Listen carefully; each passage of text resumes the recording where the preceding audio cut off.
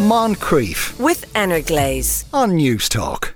Now, it mostly takes place in the UK and the US, but there you can hire someone to test your partner's fidelity for as little or as much as $100. They will send sexually provocative messages to your partner and screen grab how they reply. Kirsty Blake Kox has been writing about this in today's Independent. Kirsty, good afternoon. Hi, how's it going? Are there a lot of people who offer this service? Yeah, so obviously because online dating is so popular now, during the pandemic in recent years, there's also been an increase in online infidelity, which is people kind of cheating on their partners via digital platforms and social networks and stuff like that. So last year there became really popular, these groups, and they were called Do We Share the Same Boyfriend? And women would go onto these private Facebook groups and drop in pictures of the man they were dating to kind of get intel to see if they'd ever cheated on someone in the past. And people would offer up information if they had it.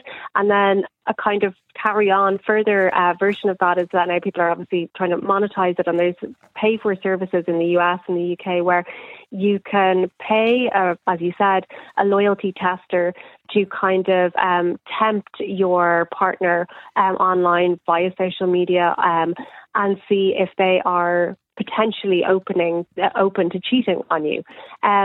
So the New York Times said because we live in a very chaotic dating ecosystem, with thousands of people have access to thousands of, profiles and everything like that, that some people feel this is the option that's only open to them to ensure that they're landing someone who is loyal and committed and devoted. Right. Okay. But presumably you wouldn't hire someone unless you were kind of had suspicions already. Yeah, so I presume like there's lots of apps, you can get apps on your phone where you can track your partner's usage of different social media apps and stuff like that. And yeah, you'd have your suspicions and then you would contact this person and you could actually filter it down so that you can select a tester who looks like the type of person that your partner might be attracted to and let them know interests and stuff like this. So it's kind of oh my God. So it would be, you'd go, I want someone who looks like me, but a better version. Yeah. So, and it became a thing last year on TikTok. There was these TikTok honey trappers, and they used to do this where they would kind of approach kind of boyfriends and girlfriends and try and get them to send provocative messages, and then they would share it on their social media platforms on TikTok, kind of saying, look at these exchanges. This proves that this person had a bit of a roaming eye or whatever. But and it's really strange because people seem to think that the people who do this and the testers who are interviewed and the people on TikTok who are doing these kind of digital honey trapping, they're very confident that they're doing something that's good because they're preventing someone from getting hurt, or there's a self-righteousness to it. Even though, it seems pretty, if I was going out with someone and they kind of said, good news, I paid someone to catfish you and try and make you cheat, but you didn't, so I guess our relationship is in the clear. I would kind of be like, oh no, it's over. Yeah, absolutely. And why would and would people even occasionally I'm on the internet and every now and again a box will pop up, whatever website I'm on, telling me that lonely women live in my area and they're dying to meet me. Now, I think it's terribly sad that all these lonely women live just in my area, but I don't actually want to meet them, So yeah, it's kind of surprisingly people that float. And do you even know for certain that, the screen grab they send you is actually genuine?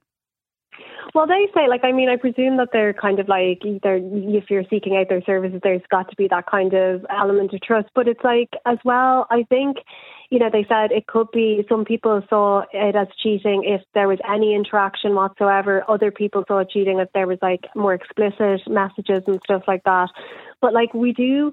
and on TikTok, those videos of people being caught out are popular, and we seem to really there does seem to be some sort of gotcha element, because I don't know if you remember, a few years ago there was that TV show in the States, Cheaters, where they would orchestrate these hugely elaborate sting operations and then catch people out when they're just about to commit infidelity.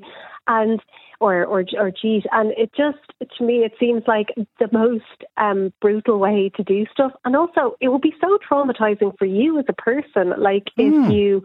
I think if you found out, like if someone came back to you and said, oh yeah, well, it turns out your partner is totally willing to cheat on you, like it feels like that would also be a pretty brutal reality to be faced with, you know. I don't know if it would be any better than just finding out that they had cheated on you, you know? Yeah, and if you think something's wrong already, you know, go to a counsellor or something. Or maybe sit down. Exactly. Like, who knew? It seems like a pretty strange thing to go to that would be your first port of call, that you wouldn't kind of ask them or kind of say, listen, I'm having some trust issues so much that I'm thinking of basically hiring a private detective, a digital private detective.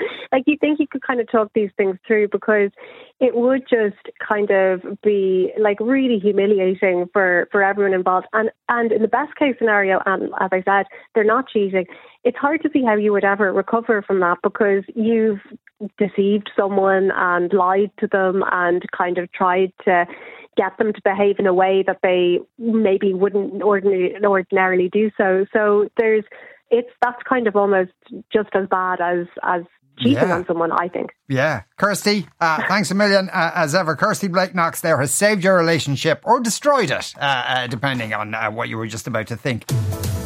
Moncrief, weekdays at 2 p.m. with Energlaze on News Talk.